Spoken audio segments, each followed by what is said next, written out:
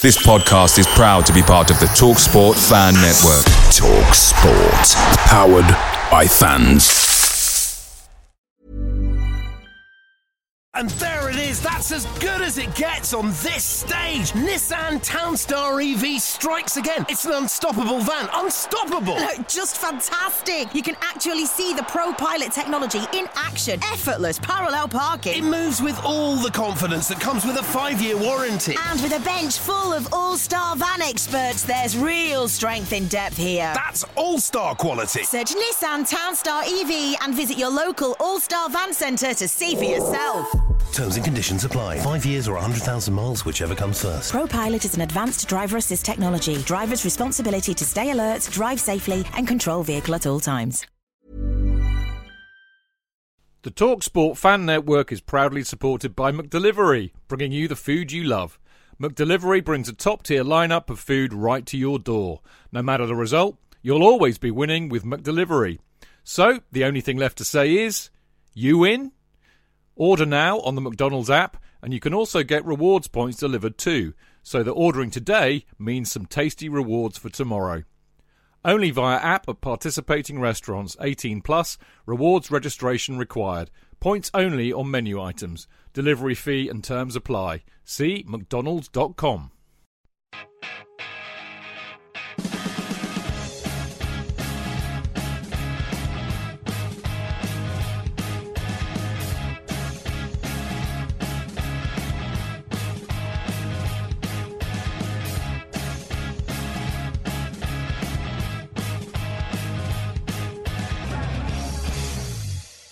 Welcome to the Chelsea Fancast, fueled by Guinness, powered by Celery, the show that actually saw a goal scored in the Harding end.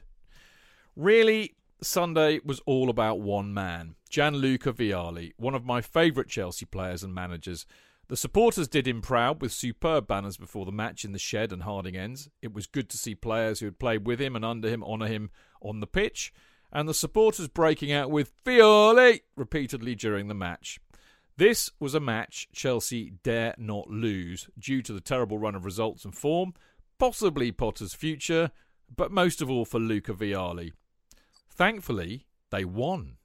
It was scrappy and ugly, the same old issues remain, but my God, at least they put up some fight. Amazingly, Potter didn't play some of the players we've told him not to, Aspie, Koulibaly and Cucurella.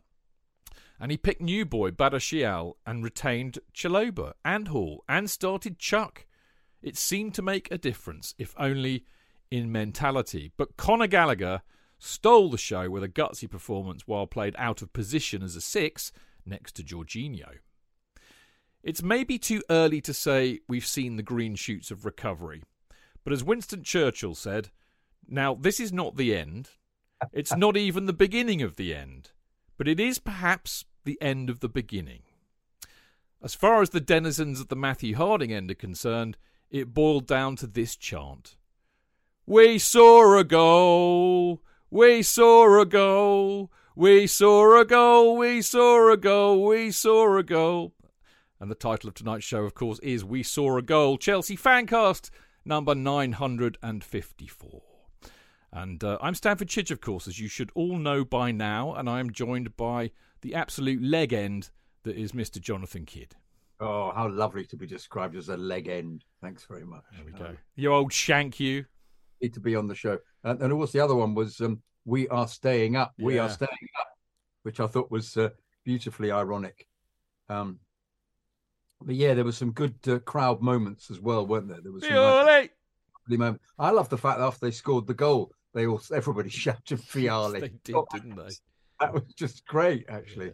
Yeah. That was a lovely moment. I was a bit perturbed at the beginning of the game because we were all told to get to our seats for 1:40, thinking it was going to be 20 minutes. And I wanted all the players who'd attended to be given a name check because, you know, Mark Hughes was there, which was fabulous. And Jody Morris was there. And there was some really good. Also, I'd like to see who wasn't there for whatever reason. But I thought it was going to be longer. But they just wandered on. It was slightly late kicking off, funnily enough, as a consequence. But they wandered on, and then there was a lovely video. But the video was voiced by a child, and you think they'd have got I somebody. knew you would dig that out. I sat there watching thinking, God, JK will be absolutely spitting because it's rubbish. Also, he said the FA Cup. I thought, it's not, it's the FA Cup. What's the matter with you? The FA Cup. But also, they should have got somebody who knows about Vialli. I find it so odd when things are being commented on by people who, You know what? I love hearing. I have got this in the script. We're going to talk about the Luca tribute later. Good stuff. Yeah, so, sorry. Yeah, no. You probably didn't know, and I didn't want you to what did we call it? What did we used to call it? Premature ejaculation. I think we used to call it, didn't we, on the show when we would do things in part 4 that we, in part anyway, whatever. It was premature coruscation. Oh, very good. Oh, nice. I don't even know what it means. I don't even know what it means. A guest, please. Yes. Well, Todd Bowley's good. Who he plays for and how much we get him for. Does he play right back? Dan, we got Dan Silver in the house. Dan, really good. Shush, please. Oh, sorry. I was about to pick him up. Did I piss on your strawberry patch? You did, as I pissed on your strawberry patch last night. You did. You bloody well did too. And then I nosed up the gag entirely. You got it wrong anyway. Yeah. Sorry. Yeah, we were calling Potter Potterfield rather than Porterfield, obviously, talking about because Jason Cundy, who we saw last night. We're also going to talk about that in part. His manager was Porterfield when he was sent to Spurs, and he didn't know why he'd gone to Spurs. And he recently found out why he went to Spurs, which was to pay the debts, the Chelsea debts. Anyway, it is the fantastic, unbelievably charming and witty and big cheese with the debonair Supporters Trust. Yes, debonair. The debonair man himself. It is, of course, Mr. Dan Silver. But you knew that anyway because you just heard Chidge calling him Dan. And it's in the script as well. I'm not going to be pissing on anybody's pants today, by the way. Just thought I'd let that out. I actually just thought sending to Spurs, that could have been sent to Coventry for the same sort of thing, isn't it? Yeah, definitely. Yeah. Listen, I've just had some breaking news, actually. They're all saying on Mixlr that it was voiced by Graham Lasso. No way was that Graham Lasso. No, that wasn't Graham No way. Lasso. I know Graham Lasso. It was not Graham Lasso. Anyway, on that controversial issue, we shall move on. On the show tonight, in part 1 and 2, a bit of a strange show tonight. You'll find out why in a minute. But in part 1 and 2, we're going to look back at Chelsea's 1-0 win against the mighty Crystal Palace and the improved mentality and the performances of the defence, midfield and attack in particular. We also draw some positives in spite of the same issues remaining. We discuss how stressful the last 10 minutes was and the palpable relief at the end. And we will wrap up the discussion of the game in part 2 by discussing the Vialli tribute, our live event with Jason Cundy. And we'll also have a look at the signing of this Ukrainian bloke, Mudryk, I don't know, whatever his name is. Now, there's only one game this week. There's no game to preview. Amazeballs. So in part 3 and 4, in part 3, we're going to be reading out loads of great emails from the listeners. But we're going to be doing the same in part 4 because for some unknown reason, you've all been compelled to write this week. I cannot think what on earth you had to write about.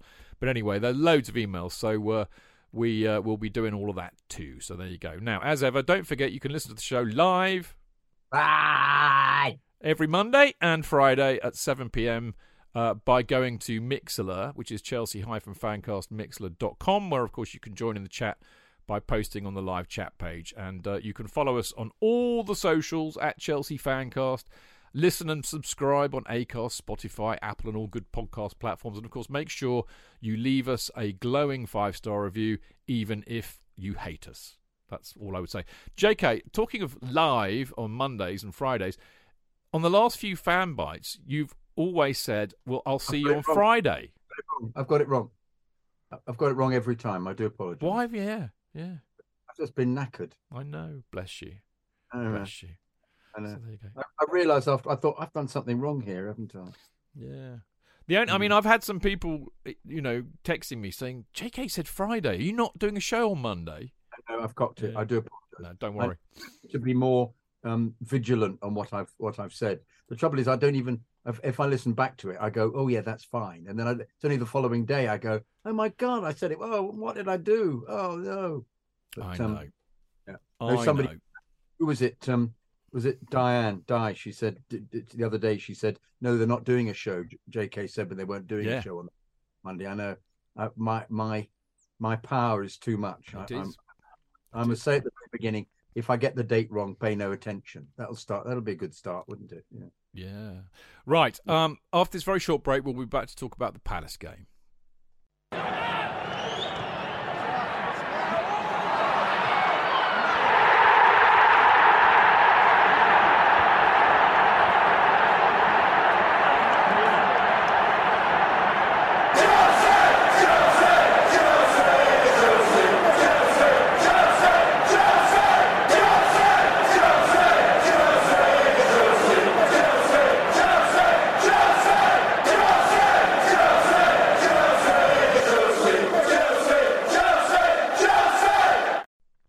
So there we go. I have to say it was an excellent day. I think mainly for me because I hadn't bloody been there since before the World Cup. So it was even. I mean, if you think about that, that's probably a longer break than the normal summer break. So it felt like ages since I'd been there. It felt like going back for a new season, and I saw my buddies, and I went to the Cock for a pint. It was just brilliant. I loved it. Also. Did a laying of a wreath for Gianluca Vialli with the Supporters Trust, and I had meetings at the club, and I had a really great day. I just loved being back. Anyway, the team selection, which I'm interestingly, I got early because Jason Cundy, who of course we did a live event with after the game, he messaged me the team sheet, which he must have got before because he was doing the comms. So. Yeah, that was quite exciting. Anyway, the team sheet I thought was fascinating because it was Arrizabalaga, Chalobah, Silva, Badiashile, Hall. I mean, the other interesting thing about this, it was a 4-2-3-1. Didn't bloody look like it when they played, but apparently, according to everybody I've seen, they reckon it was. So Gallagher and Jorginho were playing as defensive midfielders, if you like, and then we had three ahead of them, Ziyech, Chukwuemeka. I'm just going to call him Chuck. I can't be doing with his surname. It's too bloody hard. Chuck and Mount and Havertz up front. Now, I mean, it was kind of odd because, you know, like I was saying, JK, he was lovely that he listened to us clearly and didn't pick Aspie or Koulibaly or the Cuckoo. So as I said in my note, better Potter, better. Indeed. All three who we've been very. I know, and he started Chuck. I've been saying that, and he started Gallagher, and I've been saying that. Yes. But then he puts them in this bloody 4-2-3-1. So Chuck is as a number 10. Not really sure about that. Gallagher is not a defensive midfielder. It's a waste of his talents. But to be fair to him, he flits so far up the field that you don't really. I know. Well, we'll more on that in a minute. And Havertz is the lone striker, so he giveth with one hand and he take away with the other. But I mean, what do you think he's trying to do? Apart from say, I mean, obviously win a game of football, but you know, what is he trying to do? He's desperately trying to find something that works. I think, isn't he? I'm a bit clueless actually as to what on earth he's trying to do because. Yeah. I play Chukwuemeka. I suppose the answer all the time now is there's no one else. Well, there is that. But we kept saying, why was he playing Dave at right back? And everybody was saying there's no one else. But Chalobah was there to play. Well, we were saying Chalobah. We were saying as well. Yeah.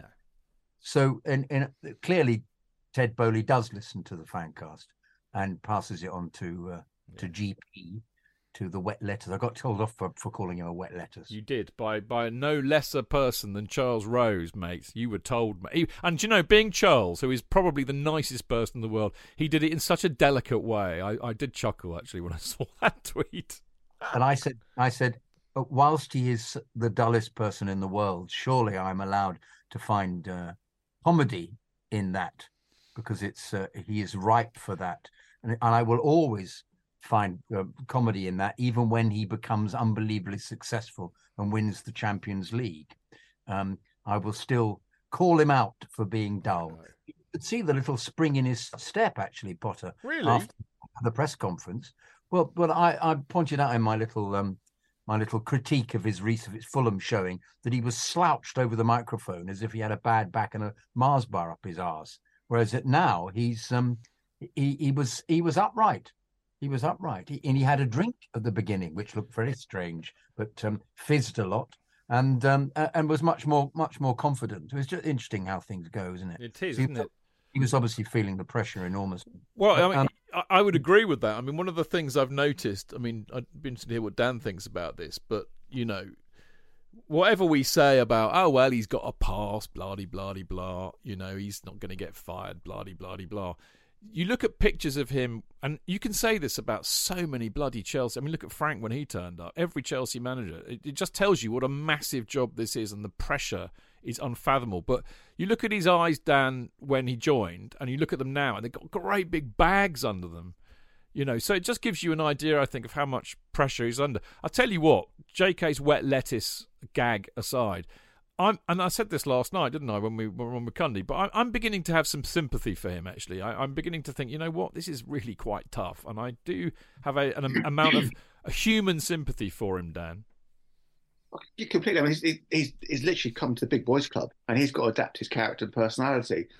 So I think, you know, Brighton, very different expectations, very different levels of everything, and he's got to learn what it is to be with the big boys now. So, you know, like this whole Chelsea being rebuilt from the ground up with the new owners. Same with the manager. You know, he's been at an obscure club in Sweden, Swansea, Brighton, very small kind of immediate fan base. Now he's in London, beautiful part of London, playing for, you know, multiple Champions League winners. It's huge. He's got to bring up his game as well. I don't think he will suddenly become from wet lettuce into a beautiful salad just like that. It's going to take time. He's got to adapt. We want him to be more Lolo Rosso, don't we? He'll go. He's a rocket up his arse. Good. Sorry? Bit of rocket up his arse. He's got a fractured squad. He's had loads of injuries. He's not had a pre-season. He's parachuted in, replacing Tuchel, you know, which is a hard enough job. You know, Tuchel came to replace Lampard, also a hard job. Tuchel dealt with it. Tuchel's gone. We move on. And also, this goes, apart from Lampard, Chelsea have never really appointed a rookie manager. We've always gone for absolute elite, with maybe AVB, not so much.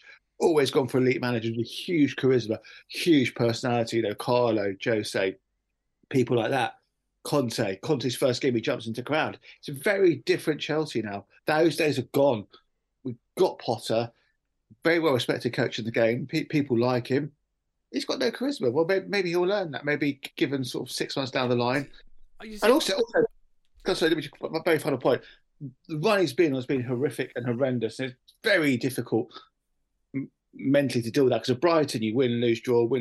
Chelsea, that's not acceptable. No. You need to win all the time. The levels we set and have set in the last really 25, 30 years are the highest bar, and this is well below what we expect.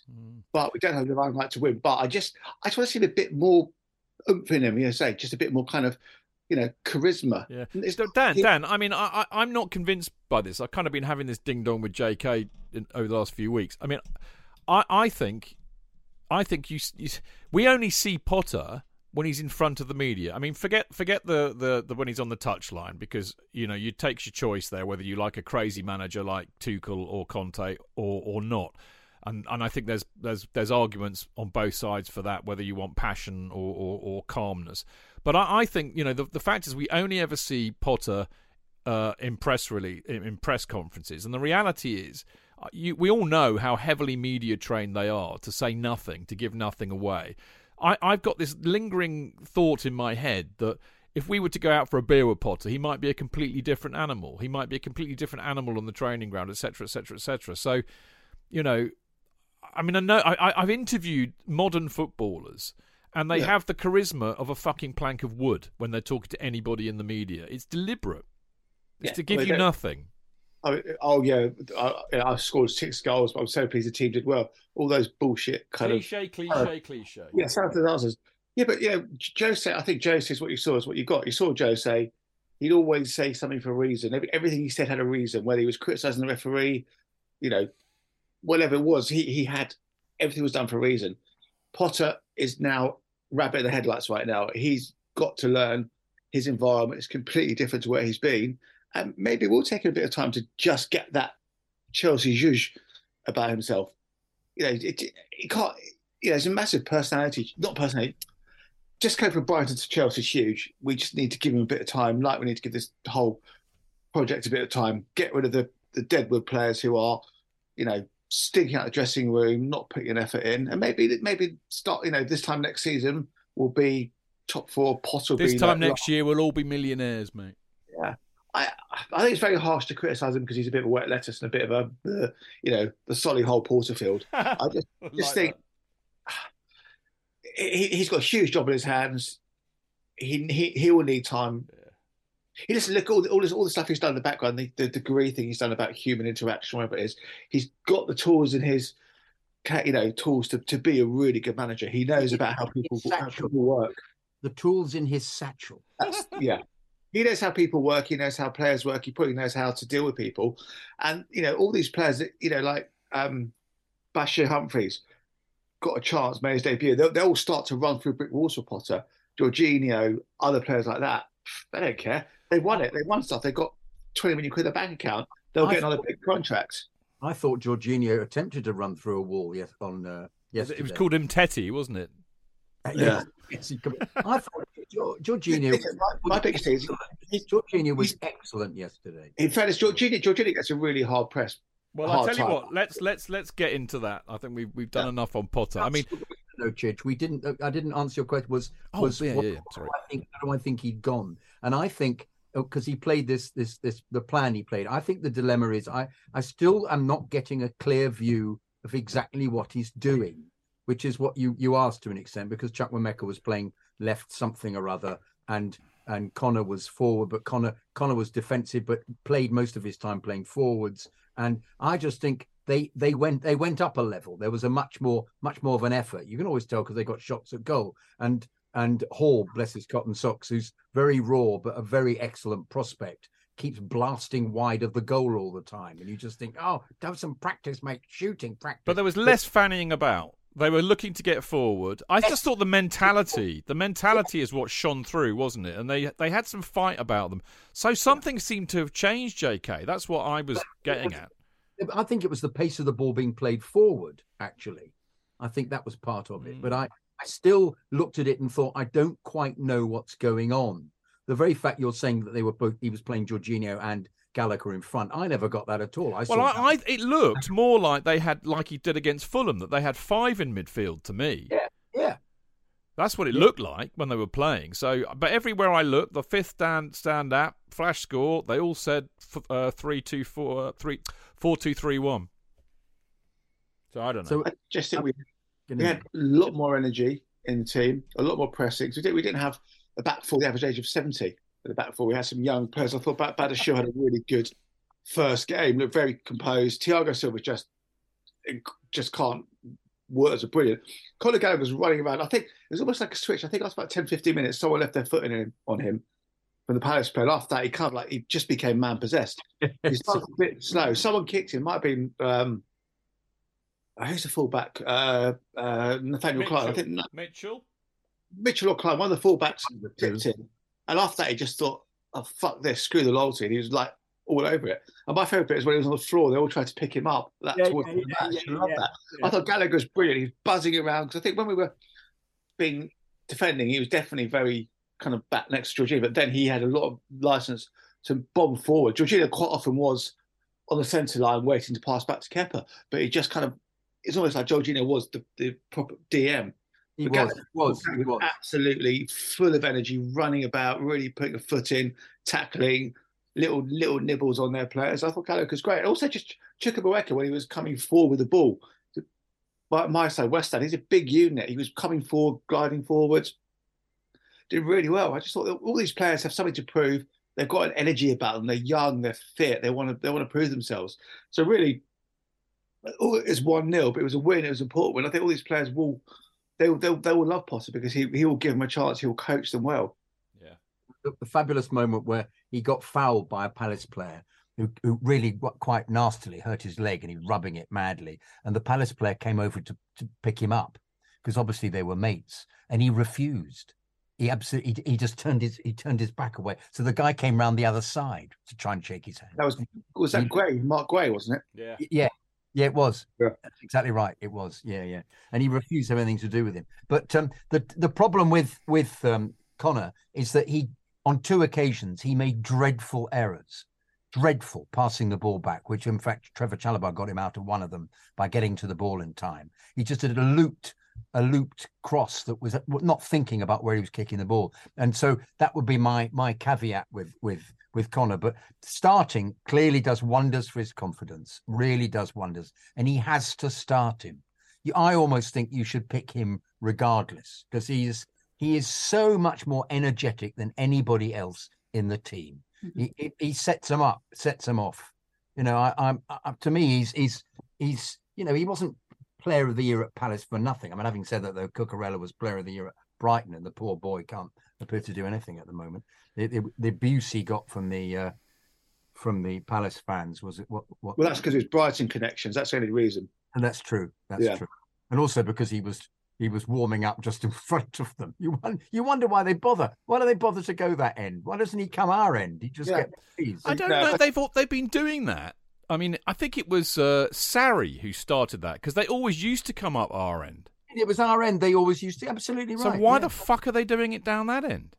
They're always now in front of the opposition fans. I know. Is it to wind them up or something? Well, I like that idea, but I mean, as I said, I think it. I mean, correct me if I'm wrong, but I'm bloody sure it all changed under Sarri, and they all started warming up that end.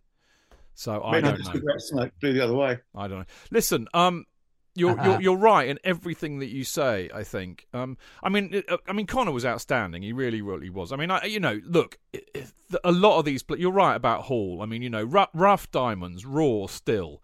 But, there's potential there, and that's kind of where we are with these youngsters. But Connor, I tell the one. I mean, I'm not disappointed in him, because I'm more disappointed in the fact that he was going to play in this more of a 6 role. I really want to see Connor get forward and get into the box, because when he was at Palace, he was superb doing that. He can score goals. I mean, all this bullshit you get from the twats on Twitter saying he's got no technique and he can't pass and he can't do this and he can't, flick it up under his arsehole and suck it out of his mouth or whatever they do on YouTube. He can score goals. He can bend one in from outside the box. He can get on the end and he's got a great shot on it. I mean, fucking hell. Look what he played at Palace. I'd like to see him get in the penalty area more for us. And be, I said it last season. I said he could be not the next Frank Lampard. There's only one Frank Lampard. But he looks like a player in the same mould. The guy who can arrive in the box just at the right time as the spare man and get on the end of things. And that's what Frank was brilliant at. He scored a lot of those peculiar goals, didn't he, for Palace, where he would turn and toe it into the corner because the goalkeeper wasn't expecting it on the angle he was at. So it's just last minute little stabs, which he was so good at. Yeah, I agree completely. He's not been given that opportunity, but he should give him an opportunity. He should play him from the very beginning. But talking about Badiashile, as we said, what is it? What is? How do you pronounce his name? Have you got that yet? What's the RP? What's the RP on his name, mate? Well, it should be. It was pronounced, actually. I heard it pronounced on a French website. Badiashile. Badiashile. Badiashile. Okay, from now on, he will be known on the Fancast as Badiashile. Badiashile. Okay. Perfect. Let's do that. May we? May I say that Dan is now the most relaxed person I've ever seen on the Fancast, because he's actually lying down. My hip. Just stretching out my right leg because my hip's a bit sore. What have you done with your leg, mate? Oh, just gym and stuff like that. So hips are just stretching out slightly. That's allowed. That's good. Yeah. Dan was off the sauce yesterday, mate. Dan, the legend of the Cock Tavern, who books a table for everybody. Which, I mean, I'll share this little story with you because I was telling Jason this last night that the Man United game, which I intended to get to, had to drive up. I had to go to my auntie's 80th birthday, in the belief that she would actually book lunch at a normal time, like 1 o'clock, and I could get away by 3, make it for kickoff, right? She booked it for fucking 2 o'clock, and then we just fannied about, and I was like, well, I'll just about make it for kickoff. Oh, well, I'll just about make it for halftime. Oh, shit, now what do I do? Do I go or not? And I'd already arranged to meet some people. So I ended up driving up, and I got there 10 minutes before the final whistle, and no chance of getting into the game. I thought, okay, what will I do? Well, I'll park up, and then I'll just go straight to the Cock. Why? Because I knew that Dan would have booked a table for afterwards, and I just went straight in, Dan, it's already reserved for Dan. I sat there with a pint of Guinness just waiting for everybody to turn up. So there you go. But no, Dan, the king of the cock, if you see what I mean, he's off the sauce. What's going on? Just trying to be a little bit healthier. I'll be back on it for Fulham, but just be a bit cleaner, a bit healthier. Just started at the gym again with the trainer. I just want to try to lose a bit of weight, and obviously 7 pints in a match day doesn't really help you. No, you're going to go full on JK, mate. I can see it. It'll be no meat soon, and just dry sherry occasionally. Christ, no. My girlfriend would dump me. Anyway, back to the football. We've done kind of Connor, really, haven't we? I'd like to talk about the defence, actually, because you started talking about that originally. I think it's quite obvious that Potter would very much like to play 4 at the back. We know it's not easy with dear old Silva, who needs a little bit of protection. But you're right, JK. Badiashile was very impressive on his debut. Trevo looked more solid. We know he can play as a right back. He did it for Tuchel. Hall, yes, he's got errors in him, as all youngsters do, but you've got to remember he's only 19. I mean, what a prospect. If he's good enough, and he's good enough to play for us, he's good enough to play for us at that age, he is going to be super. And he's not even playing in his normal position. I know, he's a central midfielder normally. So here we got Hall, Chalobah, of course Silva was imperious. But I think the main thing is that these youngsters, with more energy, with more physicality, it looked like they were able to bring the ball forward more. They got out more. It seemed to work for me. And I tell you who needs to be mentioned seriously in dispatches, and that's young Kepa, who I thought has been. I mean, I hammered into him last Friday because he basically cost us against City and Fulham, in my view. I thought he was exceptional. He did what keepers are supposed to. He kept us in the game because they could have scored 2 or 3 goals if it hadn't been for him. So fair play, Kepa. He looked much better. The sharp header at the near post was a terrific brilliant save, wasn't it?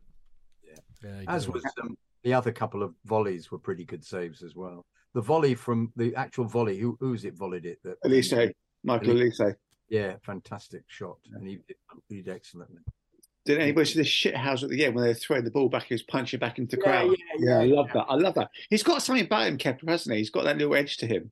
Yes, he's made a couple of stupid mistakes, but when he's because before those shots used to beat Kepa. I mean, like Tielemans in a cup final, other long range shots used to beat him. So he's obviously improved his game with long range shooting. Because the second half volley again stretched an arm, made a save. The problem is, as we said when we were at the thing with Cundy yesterday. You want almost, as Cundy said, Mendy and Kepa to have a baby, and that would be the best goalkeeper for us. Because literally, different strengths, but neither of them are probably good enough at the level we want to be at. I don't think his distribution is so. I mean, this is the poor old Mendy. I mean, a great big unit, comes for the ball, clears everybody out, good shot stopper too. But I mean, he don't give him the ball because he can't play football. And Potter, like all modern managers, wants everybody to be able to play out from the back, including the keeper. And Kepa is actually very good at that, I think. He's got enough skill to get himself out of the shit, unlike poor old Mendy. It's a bit of a conundrum, isn't it? Because he's got a rick in him still. But anyway, let's praise him now because I thought he was super and he kept us in the game, and that's what keepers are there to do. And the other thing is that we should talk about is the bizarre situation. I mean, we had Ziyech starting, which I'm never a massive fan of, although he wasn't too bad. J5, actually, we should mention in dispatches because, again, they walked past him on many occasions, but he did get a few tackles in, and he put himself about a bit. So fair play to him too. But the interesting thing was, and I'd love to know the answer to this, but Fulham, okay, we had Felix. Whizzing around for 56 minutes, giving everybody a bit of energy and looking to go forward. And we had, more goal attempts, more attempts on goal than we've had bloody ages, and shots on target. We continued that trend, actually. We had, we were creating more and we were having a pop more, and that was good, even though it was just Havertz up front. I mean, he was. It was Aubameyang, of course. Well, yeah. Well, I mean, here's the thing. I think when Aubameyang came on, here's the thing about Havertz. He said it quite pointedly in a presser, didn't he? That he's not a number 9. He's not an out-and-out goal scorer. And I agree. I mean, Havertz, I think really you should play him in a 2. So again, he's another one of the side who is doing a job for the team, because we don't have a number 9. We don't have anybody near it at the moment. You can make an argument for Ober, of course, but he's doing one for the team. It is infuriating when he misses. He missed a sitter, and he also was a gnat's cock away from getting one off Mount's cross. But he did score a good goal. But I think the point is that he plays better in a 2, and I think when Ober came on, it allows him to go deeper, and I think that's where he's more effective, coming in from deep. I mean, he's a bit of more of a number 10 and a half, really, isn't he? Completely. So, yeah, but he missed those 2 glaring headers. Yeah, I know. The second one, he just missed the ball completely. I know. It should have been a goal. For Mount, still buzzes. He's still not the player. Not there yet, is he? Not there, but he still contributes. He's getting there. But this business about trying to make out that he's awful, it's just so absurd. Well, it's just it's the rantings of the mentally challenged, so we say. But what I will say, maybe Dan's going to make this point. If you're about to make this point, Dan, I'm sorry for stealing it, but I think everything you need to know about Mount comes. I mean, luckily for me, I was at the right end, at the Matthew Harding. His celebration. Go on, Dan. Take it away, Dan. His celebration was brilliant. Edge of the box, hands up in the air, just delighted. Going mental, wasn't he? Chelsea through and through. But think if he was called Massimo Moutinho, everyone would love him. In fact, he's English. In fact, he's a common boy. But Dan, everybody does love him who goes to that stadium week in, week out. The twats on Twitter, as I like to call them. Yeah. And the worst thing is they saw Mason Mount on a pre-season tour and the one game to go to. They'd be, Mace, photo. Yeah. He is 200 odd games into his career already. Whatever. Good loans. He's a very good player. He's not up to the level he's set himself, but he's still a very good player. And he will get back to his best. The whole team have gone to shit for various parts of the season. So it's no surprise that Mount's game has dropped below his normal high standards. And we know what he's capable of. He's going to be a focal point of the team. Everyone knows that. Definitely. I mean, everybody I've spoken to who is involved in football, either because they've played or written about it for many, many years, all think he's absolutely fantastic. I did that article about him, over a year ago now, when he was getting grief, and I talked to Kerry and I talked to Jason to get some quotes from them, and they couldn't be more effusive about their praise of him. Everybody knows their football, knows how good Mount is, and that's why managers always play him. He's probably played more games for Potter than any other player, even though his form's been stinking, because managers know that it's the classic phrase, isn't it? Class is permanent, form is temporary. Yeah, I mean, Tuchel dropped him for the first game against Wolves, and then after that, again, he was pretty much a mainstay for the whole Tuchel reign, wasn't he? Indeed. Yeah, I mean, it was all quite fun. I mean, we got plenty more things to talk about in the part 2, which we're going to go to now. And before we do, I have a little message to read out from our sponsor. When I say sponsor, actually, it might as well be sponsor. So many of us do write for CFC UK. We might as well be sponsored by them. But there's. I mean, I would imagine the last few copies of the CFC UK fanzine were out and about on Sunday. I think the new one will be out for Fulham on the 3rd. I know this because I wrote my article on Friday and got it off to them for that, which I hope will love to read. But there you go, loads of really good writers on it. Tim Rolls, Mark Worrell, Kelvin Barker, Walter Otten, Clayton. Right, a lot of the fancasters write for it. Marco, Clayton, myself, Dino, to name but a few. So there we go. It's the best fanzine for Chelsea, bar none. And you can get it every match day, either opposite Fulham Broadway Tube or by the sellers that are to be found along the Fulham Road. Also, you can get it away. Dave and a few of the others usually around the away grounds selling it. If you can't get to matches, don't worry. You can subscribe to CFC UK by emailing fanzine@cfcuk.net, and you can have a year subscription for 18 quid in the UK, 40 quid in Europe, 56 quid in the rest of the world. But you can also get it digitally, so you get a PDF emailed to you, and that'll cost you 6 quid for a year or £1 each, and you can pay all of this via PayPal. Do it now. And while I'm at it, there is another fanzine by one of our lovely people, the very wonderful Dean Mears, who, of course, as you know, does a Went to Mow Kings Meadow podcast. Well, he's now got a fanzine to complement his excellent podcast, And again, it's got great writers. Dean himself, Clayton from this parish, Rebecca Graspy, Harry Edwards, Sophie Spittle, Grace Cooper, Rhiannon Hoskins, to name a few. And that is available as a physical copy, either, I think, at the Kings Meadow when they're playing at home. You can also get it via post for £2 or as a PDF for £1. And if you want to know more, go to kingsmeadowchronicle.bigcartel.com. Right, we'll be back in a jiffy to talk about the rest of the Palace game. Away days are great, but there's nothing quite like playing at home. The same goes for McDonald's. Maximise your home ground advantage with McDelivery. You in? Order now on the McDonald's app. At participating restaurants, 18 plus, serving times, delivery fee and terms apply. See mcdonalds.com. When you follow a big team like Chelsea, one of the most frustrating things is not being able to get a ticket for the match, especially when it's away and not live on TV in the UK. What can you do? Get updates from your mates? Follow online commentary? Listen to the radio? Let's face it, it's not the same as actually watching the match live, is it? NordVPN have the solution to every football supporter's matchday problems when they can't watch the match live. NordVPN allows us to watch any match, even if it's not on live TV here. With just one click, they switch your virtual location to a country which is showing the match, and they act as your cyber bodyguard whilst online, protecting your personal data and sensitive info like card details and passwords. It's only the price of a cup of coffee per month, and you can use your account across 6 devices. It's a bargain. To get the best discount off your NordVPN plan, go to nordvpn.com/Chelsea Fancast. There's no risk with Nord's 30-day money-back guarantee, and you'll help support the Chelsea Fancast. The link is in the podcast episode description box.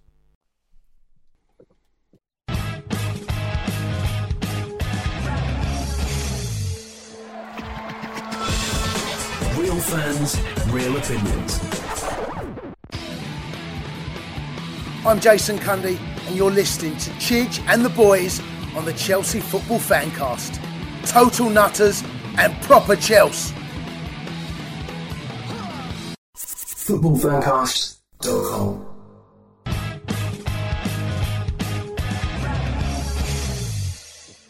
Welcome back to the Chelsea Fancast. I am, of course, Stamford Chidge, and as ever, I'm joined by the mellifluous Jonathan Kidd.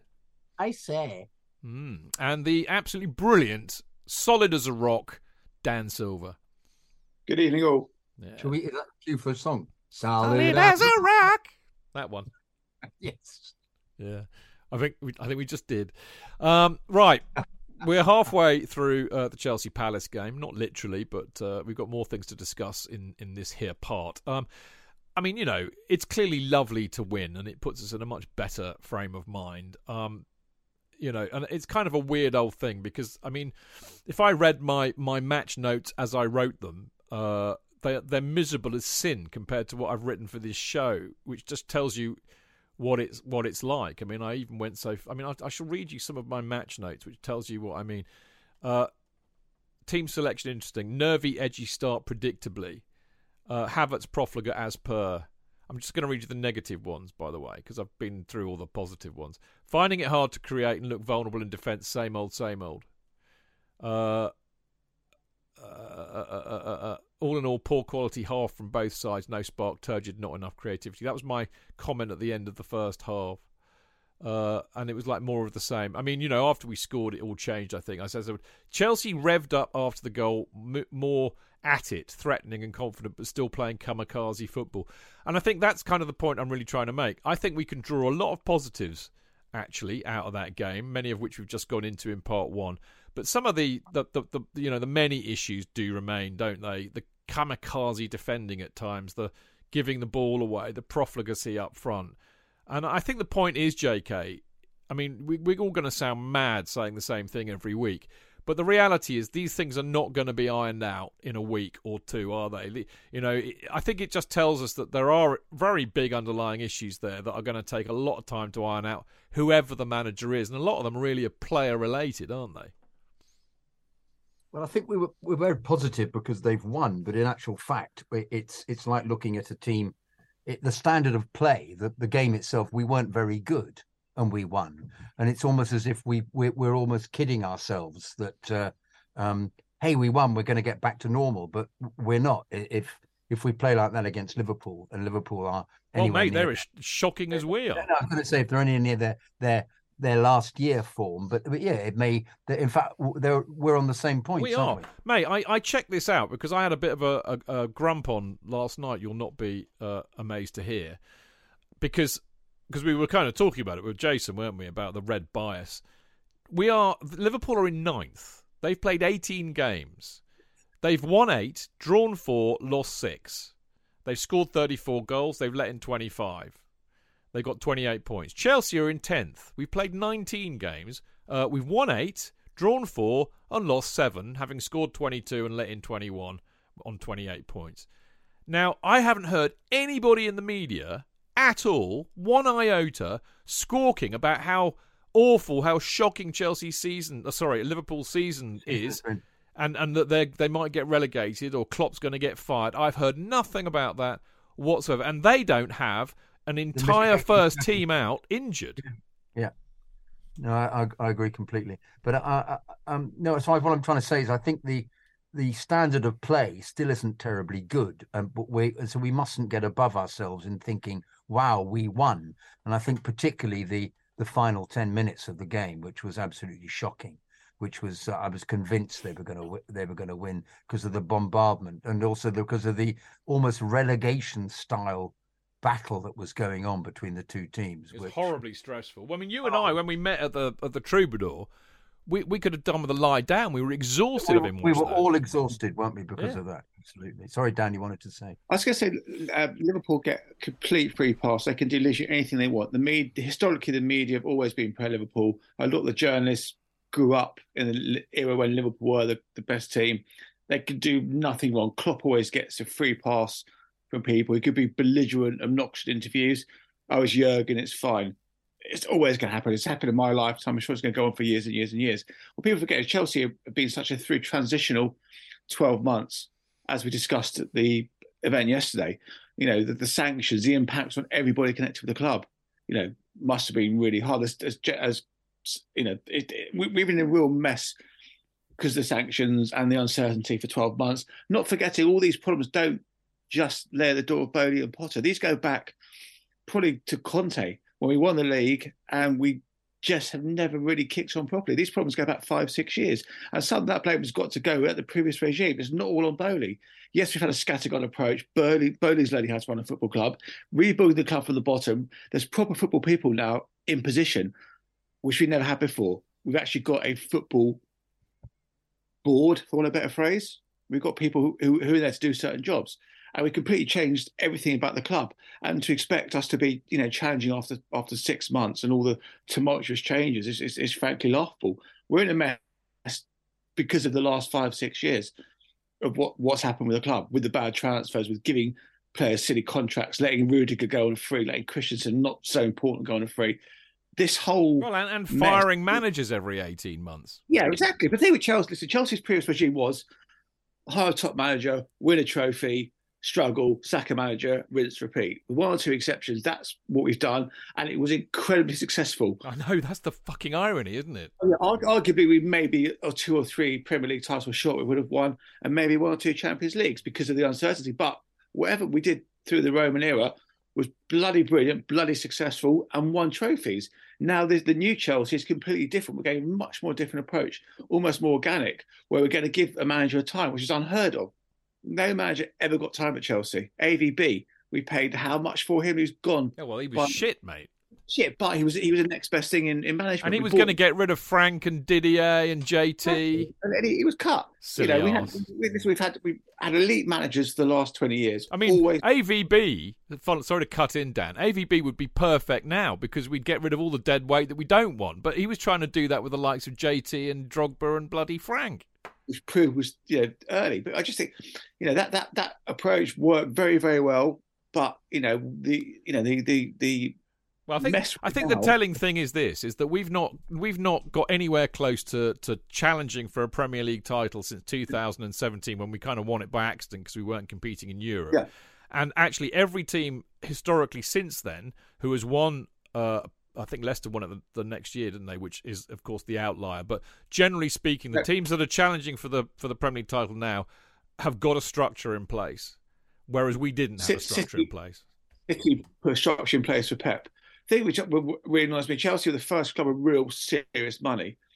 We really should have been dominating football for the last 20 years, but we didn't. Not that, going to be, merely mouth about the trophies we won, but we never really had a proper structure in place.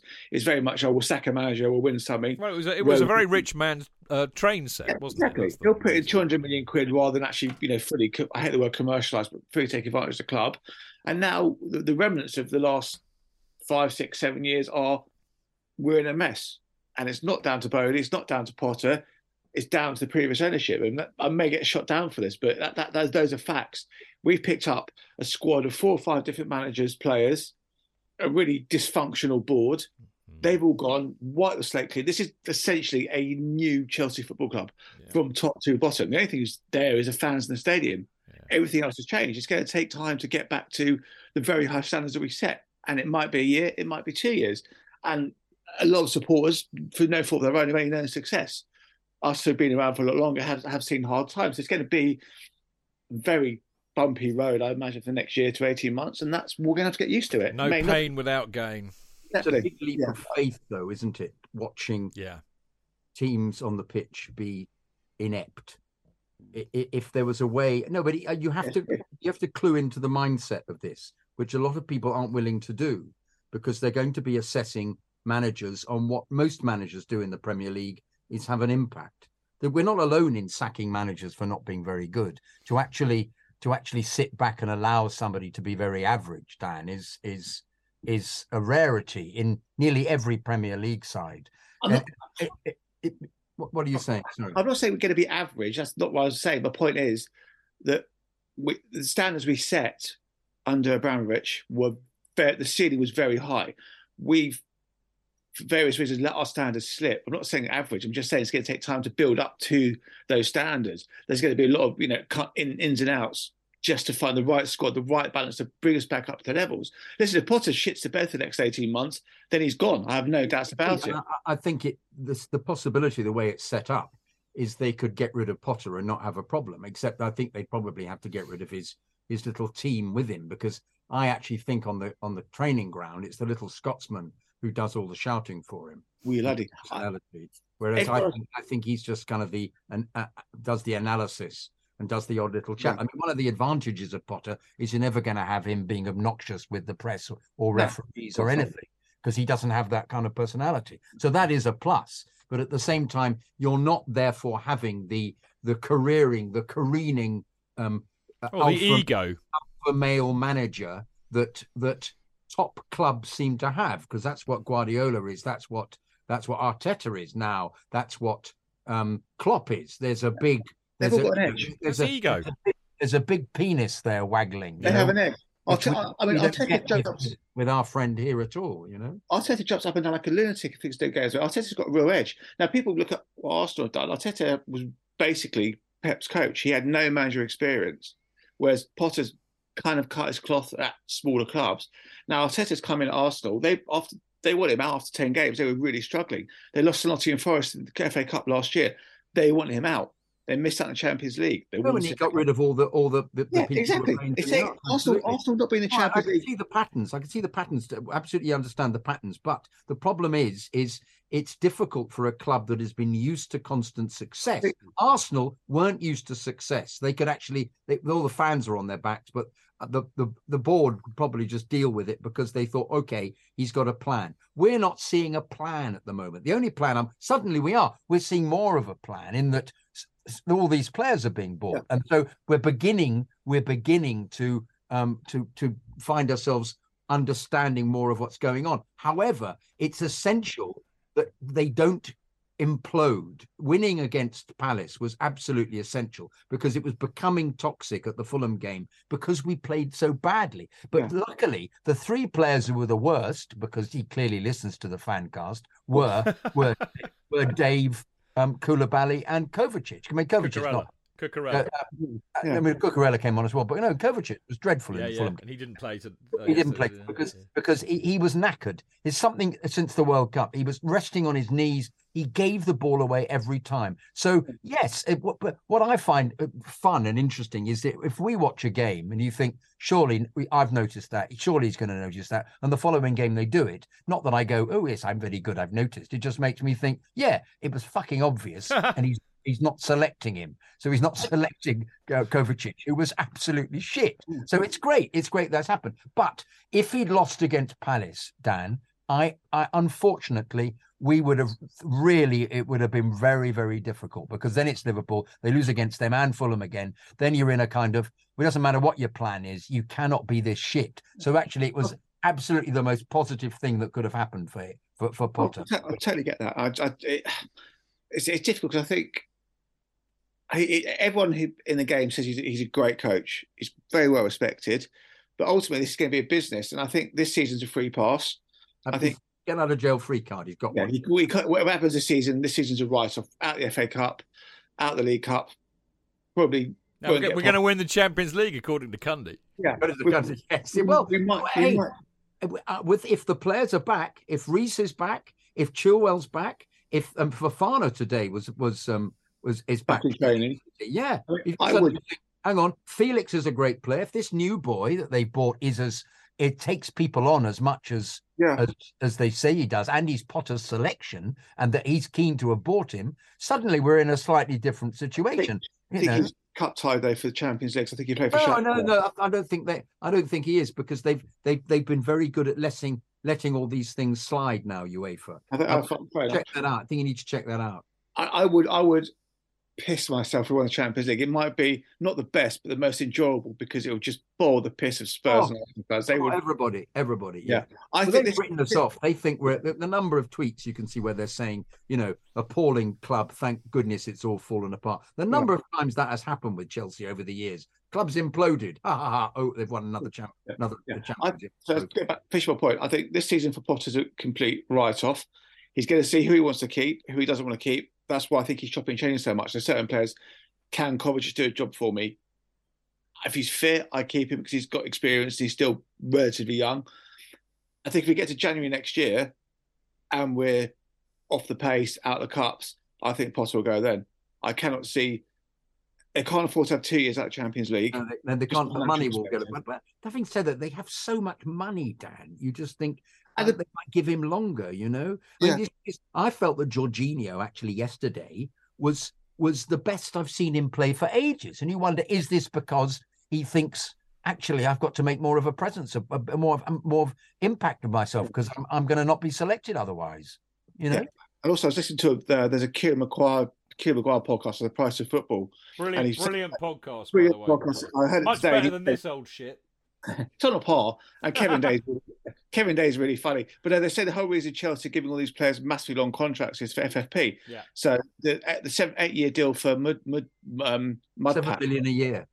Yeah, well, it works out. Yeah, so that's why we can spend this money, and all the money we got in, like we bought in 17 million for Tomori and Abraham, that goes straight onto our bottom line. So all these players on long contracts is just for FFP. So we're not going to be any danger of going over FFP because of the way the contracts are structured. So that's should we talk about Mudryk now? I mean, you're right. He's on a I think I've read 7 or 8.5 year contract, and as you said, Dan, it's to make it easier for FFP and amortization.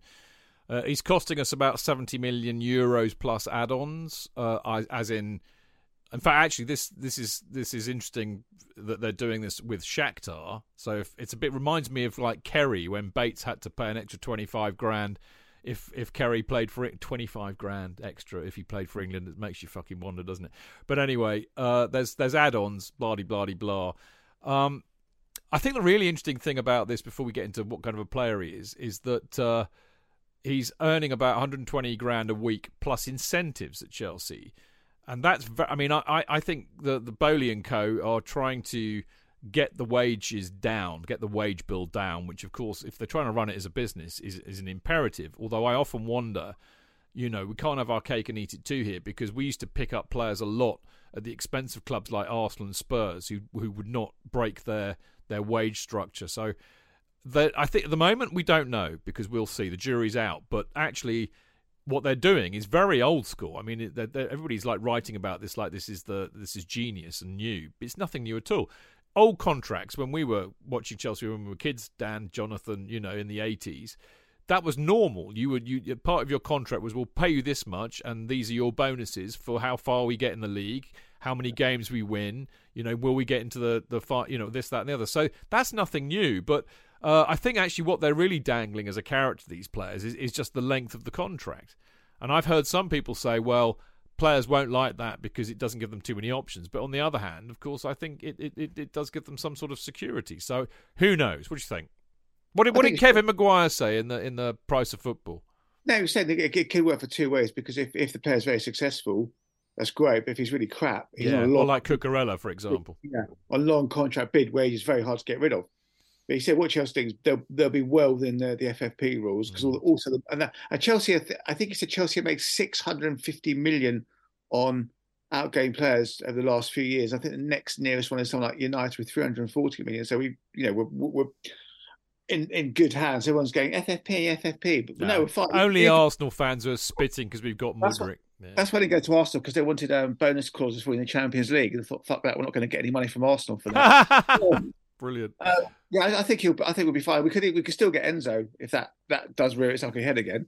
Yeah. And it also sounds like Declan Rice has got off the ball a little bit as well, because looks like he might be getting to Arsenal. So whether they see something Declan Rice data driven, he's not quite as good as people say he is, I don't know, because we're very much getting now data driven recruitment rather than this boy Mudryk is supposed to be hugely data driven. It's supposed to be the chap who was at Brighton's assessment. De Zerbi reckons he's going to win a Ballon d'Or. I mean, bits of him remind me a little bit of Eden Hazard, the way he runs at players. He looks. I know it's a YouTube reel, and it's a bit kind of not the real thing. But he looks really good. He looks really smart. One of those players that gets you off your seat, because we haven't got many of those at the moment. Well, Felix was the other night. Felix was, yeah. I mean, Felix was fantastic. I wouldn't be surprised if there's some sort of deal. They extended Felix's contract. Please. Well, him and I'm saying please, agreeing with you rather. Yeah. Please. Because him and if this guy is as good as you say he is, would be a fantastic combination. We still need somebody to stick the fucking ball in the onion bag. And Kunku, haven't we? And Kunku's you never know. Aubameyang might suddenly come to the fore. No, he won't. I think he's Aubameyang. Aubameyang, definitely. Listen, right, just for the to state the bleeding obvious, this young lad, a very beautiful young boy, I thought, Jonathan, by the way, very pretty, very beautiful, with a lovely tattoo on his neck. Multiple. Anyway, he's 22, so he's young. I mean, this is another thing that Chelsea are doing. They're buying young players, and we know why, because they're going to take the risk on their potentiality I'm sounding like Simon Jordan now, making up words, but I'll stick with it.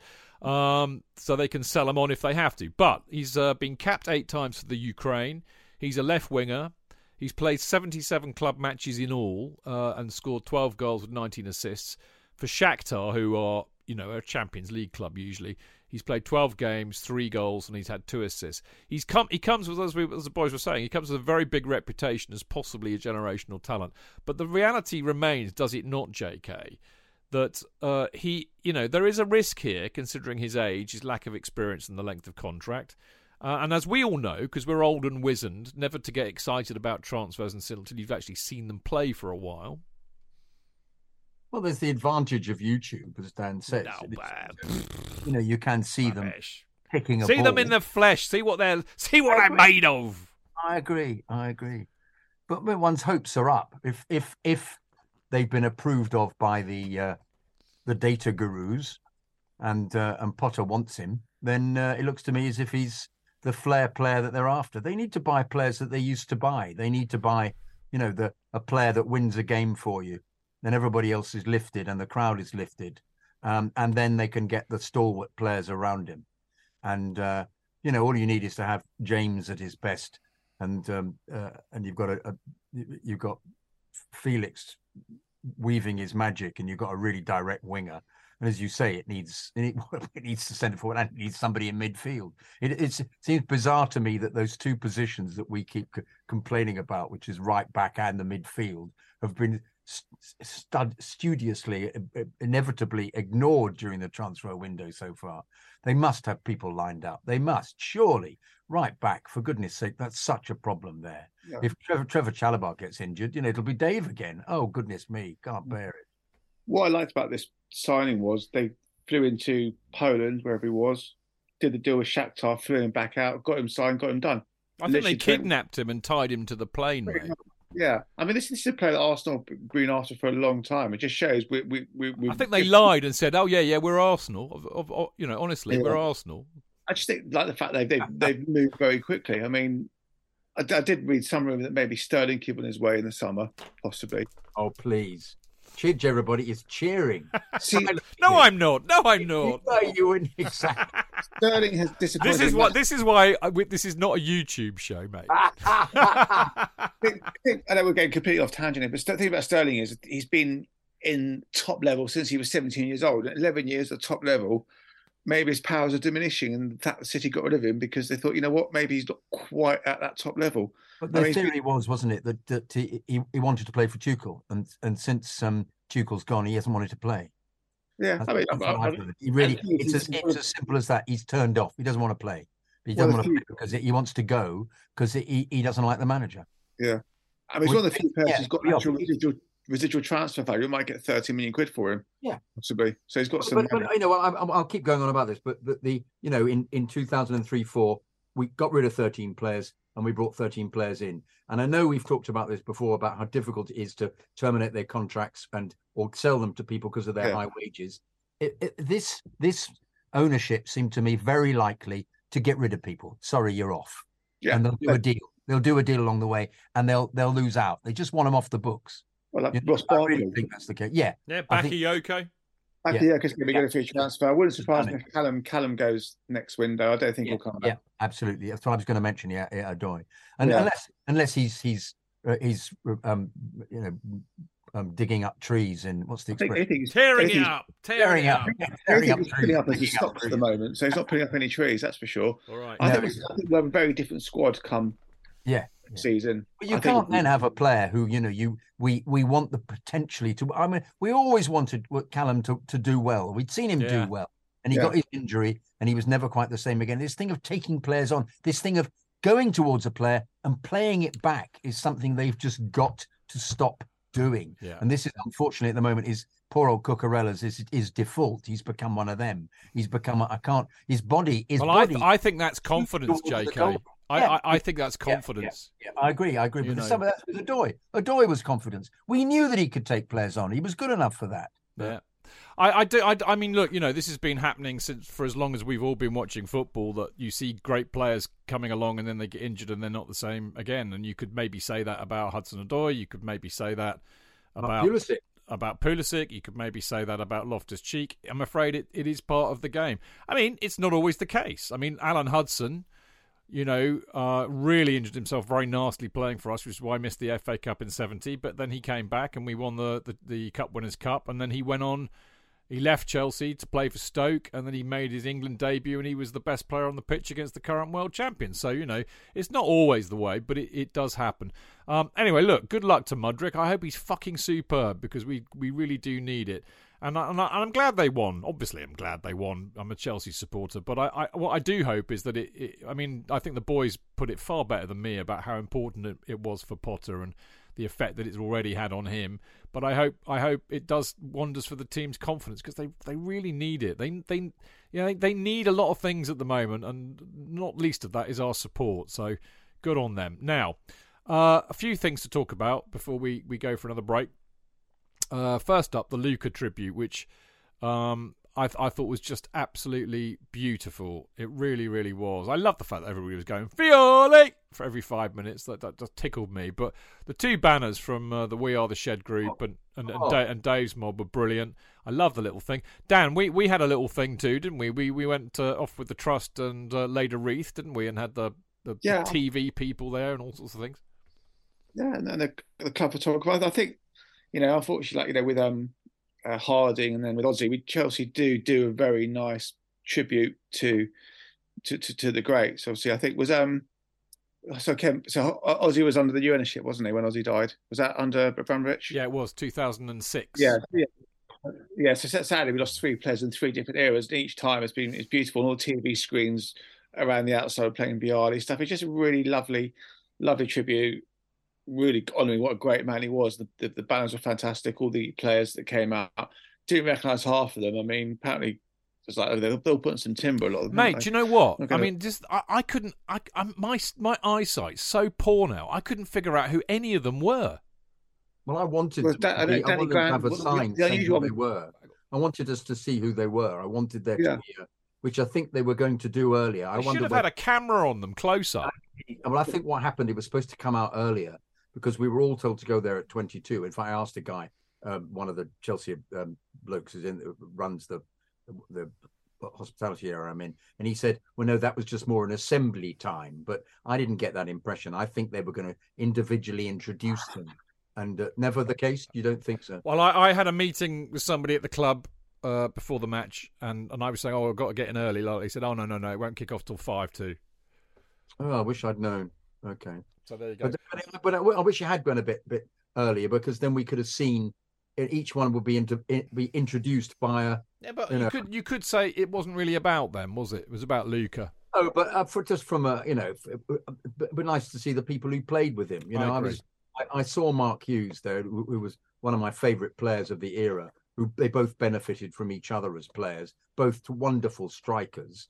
And despite Hughes's management excesses later on, which I haven't forgiven him for, but no, he was just one of the great players. And I'd like to have seen who the others were, just for the sake of going, oh, he was there as well. And it's the affection we have for these past players that one needs to be. The club, I don't know, the club got it right, but a little bit more detail would have been nice for me. Are you sure it was Hughesy? Because wasn't he? He's a Bradford manager, so wouldn't he have been managing Bradford that day? Sure, Mark Hughes was there. I think they were on Saturday, weren't they? They played on Saturday. I don't know. I thought, of course, it's Sunday game. Sorry. So it was definitely. You're dead right, both of you. Dan, particularly, they sometimes the club, whether it's under the new lot or even the old lot, they do get it really, really right, and I thought they did it fantastically. One thing I think they are getting very, very wrong, which is, of course, because I've not been there since before the World Cup, so I've missed out on a bit of this, apparently. One is the awful music that they now play that has got fuck all to do with Chelsea. We have a whole long history of music that we have had played at that stadium, and not without good reason, because actually we have a long history of great musicians and bands being Chelsea supporters. Blur, Madness, The Clash, or half of them, you name it. I mean, we've got there's something about Chelsea that attracts people from the musical world, and it's just being replaced by asinine fucking dross. Stop it, it's not Chelsea. And the second thing which I noticed, which absolutely ground my gears, every fucking 5 minutes on the big screens, "Come on, you Blues." I mean, are they being sponsored by London is Blue or something to put it up there? Because it's absolutely awful. No, leave it at. Fulham did as well, didn't they? Fulham were doing "Come on, Fulham." Yeah, but I'm not talking about Fulham. This is Chelsea. No, I'm saying this is almost a common Premier League thing. Well, now. It's wank, and they need to stop it. I agree. I mean, I have to say, I like Lee Parker, because I think it was Lee. He's a lovely bloke, but I have to admit, actually, with shame, that I needed a piss before half time, and I had to waddle down at about 38 minutes to have a pee, and because I'd already got down there and I got a bit hungry, so I thought, well, I might as well stay down here and get a hot dog. So that's what I did. But it meant that when I came back, I was actually there for the half-time break. So I was there to see Lee Parker on screen saying, we need your support. We need to be much louder. Come on, let's go. And I just instinctively just said, how about fuck off, you prick? I just thought straight away, what's the face? Didier Smith. Let's be having ya. Well, I mean, just fuck off. Yeah. I mean, Julie, the lovely Julie O on Twitter today said, fuck off with that shit too. It's organic. Yeah. Support is organic. So we don't need stupid American messages on the video screens, and we don't need Lee Parker telling us all to make some noise, much as I love Lee Parker. Because you go to a lot of these American sports, is go, let's go Mets on the ball the whole time. Let's go this. Let's do this. Yay. How about let's fuck off and do it like we've always done it? Exactly. It's, you can take certain aspects of the American sporting culture into the UK, but not those fucking self-singing charts. I'll tell you a funny story. I went to a Chelsea Spurs match early in the season. We won 3-2. Desai got a last-minute winner. And the centre of the programmes, you opened it up and it was literally a Tottenham song sheet to help you sing along with the songs. I was like, you fucking wankers. But no, we just don't need it. I think, again, this is something the trust can pick up when we have a sit down with the club saying, listen. I'll tell you what, Dan, sorry to butt in, but I agree with you. I mean, another thing is that I noticed, because I haven't been there for a while, is that they had, the Copthorne Hotel, that it rises above the shed end. So you've usually got that big blank space. Up till now, they've had that fantastic Hugh Hastings photograph of the shed end from the Chelsea-Leeds game when we thumped them 5-0 in April in '84. And it's an iconic photograph. It's on a T-shirt that I have. I have actually got, with Hugh's permission, a copy of it to my right, up on my wall. And they had that up there hugely, and it was brilliant. And now that's got some weird fucking design from the shirt on it or something. Yeah. There's a real disconnect. I mean, they get it so right with the tribute, and yet I presume it's the marketing people who come up with these ideas that are just rank. It reminds me of that awful thrilling since 1905 garbage that we had to put up with. Why don't they just talk to us and find out about the culture of the bloody club and the history of it, and then they don't make stupid bloody things like that? Yeah, but baffling. They want to engage. They should just fucking engage and do shit, not just arbitrarily do these things. Because it's not what we're about. This is a English football culture, not an American sporting culture. The sooner they learn out, the better. JK. I think I said it in the middle, and I've now forgotten what it was. Oh no! Irritating. Never mind. If you think of it, if you remember it, just pipe in. So there we go. I've had my rant about that. The other thing, of course, that I wanted to talk about very quickly was we had a fantastic time after the match. We all trooped off to the Troubadour Club where we were doing our Chelsea Fancast Presents Jason Cundy live at the Troubadour. For all of you who came along that I actually managed to get to say hello to, thank you for coming along and supporting these events. We are so keen on doing them. We really enjoy it and we want them to carry on. But obviously we need bums on seats to do that. So I really appreciate you for making the efforts to coming along. I have to say, JK, that Jason, I mean, I knew he would be. He's an old mate and I know how good he is. But he was absolutely fantastic, wasn't he? It really holds an audience wonderfully and answered any questions with great sympathy and understanding, and answered all the questions as required. Didn't ever pull out. I think occasionally he said, "Oh, I can't really say that," because I think he was going to be too rude about somebody. But really entertaining evening, really fantastic, and some very good questions and some very good people come along to these things. It's if somebody hasn't been, it's really worth coming along, because you get a mixture of people who are devotees of the Fancast, who are a bright lot and a very friendly lot as well. You get the odd new person who comes in and is very to the point with some decent questions. It's a really electric evening. It's really worth it. Fantastic. Yeah, definitely is. He was terrific though, Jason. Great, because he is a top pundit. He expresses himself really well, really articulate. It was great stuff. It was. Dan, what was your take on it? You were there as the official Chelsea Fancast photographer and Mickey the microphone. They're brilliant. It's a small, intimate venue. Everyone we've had has been really articulate, great stories, great times. And they're brilliant, because as we said afterwards, these sort of players you still have a connection with. None of this, probably 2002 onwards, no real connection. All these players that we grew up loving, hero worshipping, they still get the connection between the fans and the club. Whereas, your Eden Hazard, whoever, it's so nice just to have a connection to footballers that you grew up watching, and particularly Cundy, who's Chelsea through and through. It's great. It's fantastic. It's just, it's a great leveler to the modern game, where everyone's just so aloof.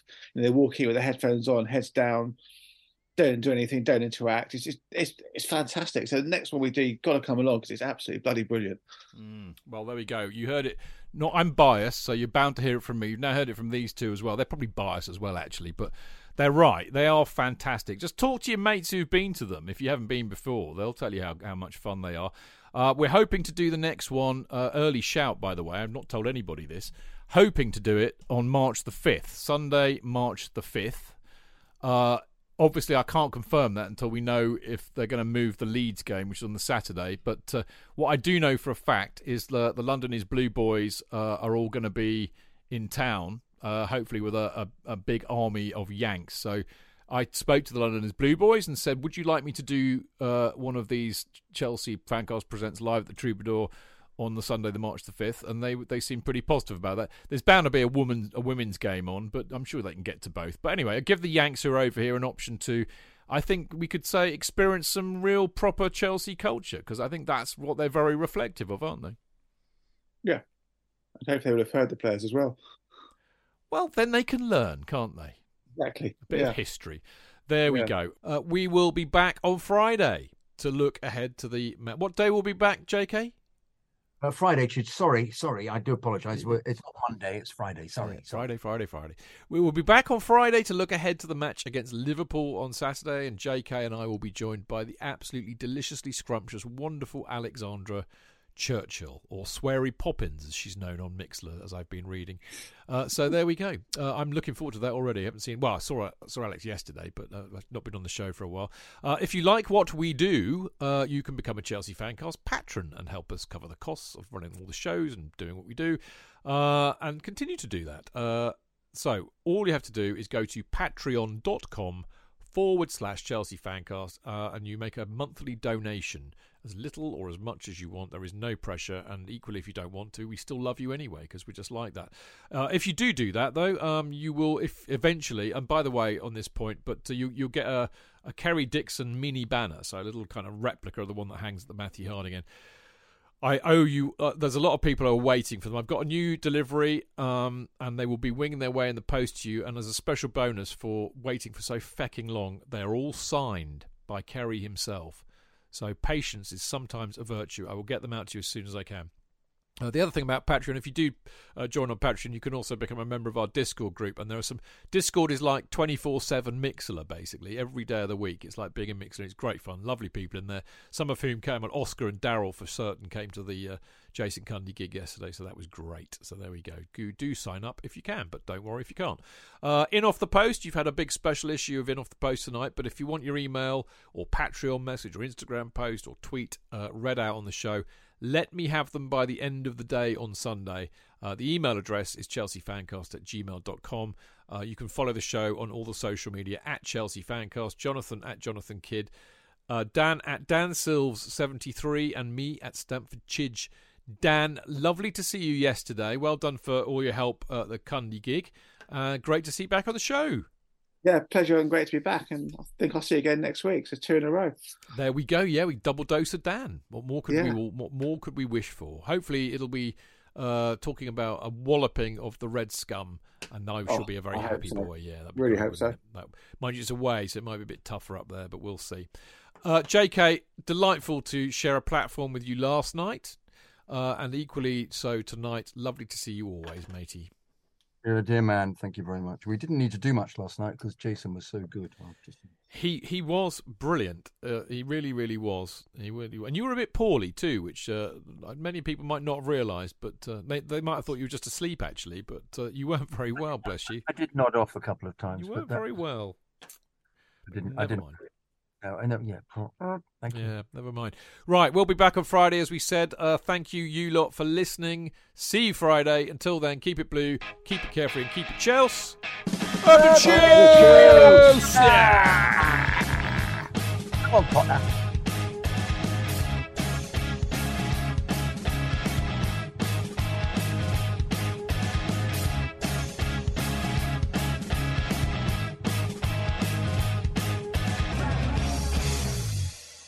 It's the 90th minute. All your mates around. You've got your McNuggets share boxes ready to go. Your mates already got booked for double dipping, and you steal the last nugget, snatching all 3 points. Perfect. Order McDelivery now on the McDonald's app. You in? At participating restaurants, 18 plus, serving times, delivery fee and terms apply. See mcdonalds.com. And there it is. That's as good as it gets on this stage. Nissan Townstar EV strikes again. It's an unstoppable van. Unstoppable. Just fantastic. You can actually see the ProPilot technology in action. Effortless parallel parking. It moves with all the confidence that comes with a 5-year warranty. And with a bench full of all-star van experts, there's real strength in depth here. That's all-star quality. Search Nissan Townstar EV and visit your local all-star van centre to see for yourself. Terms and conditions apply. 5 years or 100,000 miles, whichever comes first. ProPilot is an advanced driver assist technology. Driver's responsibility to stay alert, drive safely and control vehicle at all times.